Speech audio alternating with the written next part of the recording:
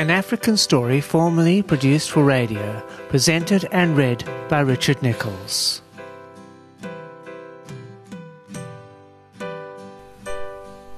Another Coke with ice and lemon, my wife-to-be won't be having any more to drink, said Dean in a firm voice. Who do you think you are deciding if and when I will have something more to drink, for one? Secondly, I have not confirmed that I will marry you, replies Linda. Eat your food and keep your trap shut. Do you hear me, said Dean.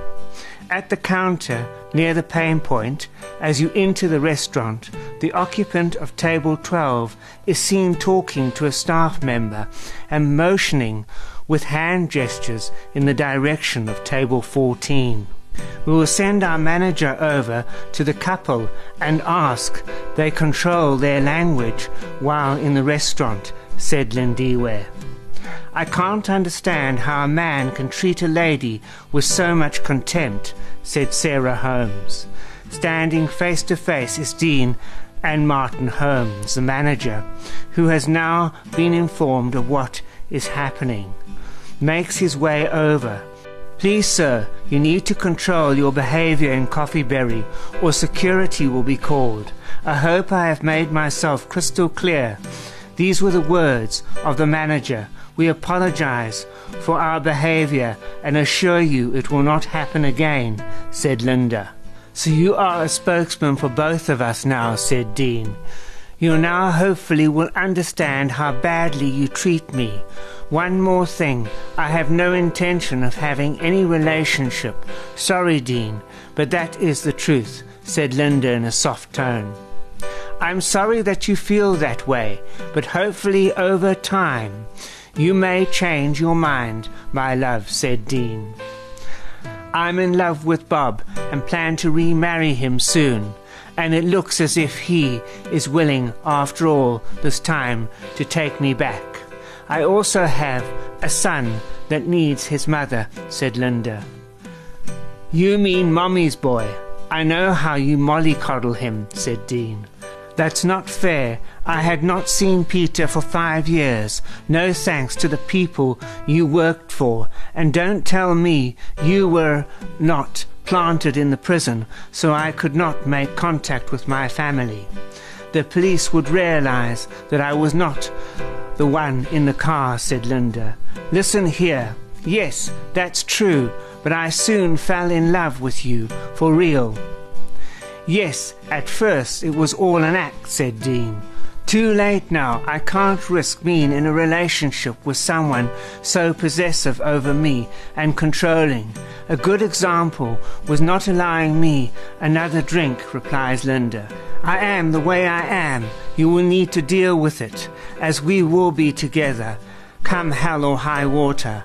I have a friend here in P&B who is a magistrate and has arranged the license. You will be my wife. Now finish your food. And stop this foolishness right now, said Dean abruptly. I've had it with you. Everything has to be done your way. I'm like a new car you have to have, no matter what the damn cost. I'm leaving now, replies Linda firmly. She stands up and pushes the chair back under the table and walks out of Coffeeberry, knowing full well he can't follow her, as he needs to pay the bill. Sir, you have not paid as yet. For that reason you may not leave until you pay your bill, remarked the manager firmly. See the door ahead? I'm walking out, and what are you going to do to stop me, said Dean. He pushes his way past the staff and runs in the direction Linda was heading 5 minutes ago. By this time the security has been made aware of his reluctance to pay his bill and is now on the lookout for him. Finally he is found and taken back to the restaurant and made to pay up with no apology. He walks out on the search for Linda Winters. An hour later, still no sign of Linda. Tired of looking, he decides to give up. He takes a slow walk back to an empty car. In the meanwhile, Linda was being cared for by security. while Dean is sitting in the car, hoping to find the love of his life, looking at the time on his watch. It's getting late. He sees a police patrol car pull up and park in the loading zone. He now knows that she has reported the kidnapping to security. 2 officers are seen entering Cascades Lifestyle Centre. Sergeant Frank Lowe and Lieutenant Danny Kruger are greeted by security. On reaching the office, they are greeted by Linda Winters. She describes how she was abducted from her car, placed in Dean's car, and forced to come to Pietermaritzburg. We'll make sure you are safe and place you in the Easy Stay near Midlands Mall. Dean leaves the parking lot at Cascades Lifestyle and goes to Sheraton to settle himself in for the night, only to find that the flat has been rented out to someone else. Having computer problems? Get hold of Dynamics PC parts and software services, internet security and VPN and anti-track and activation, removal of viruses and spyware, 700 Rand. Operating systems upgrade, 700 Rand. Installation and upgrade of driver, 400 Rand. Better performance of Windows, 300 Rand. Various software download from 200 Rand. Software update from 250 Rand.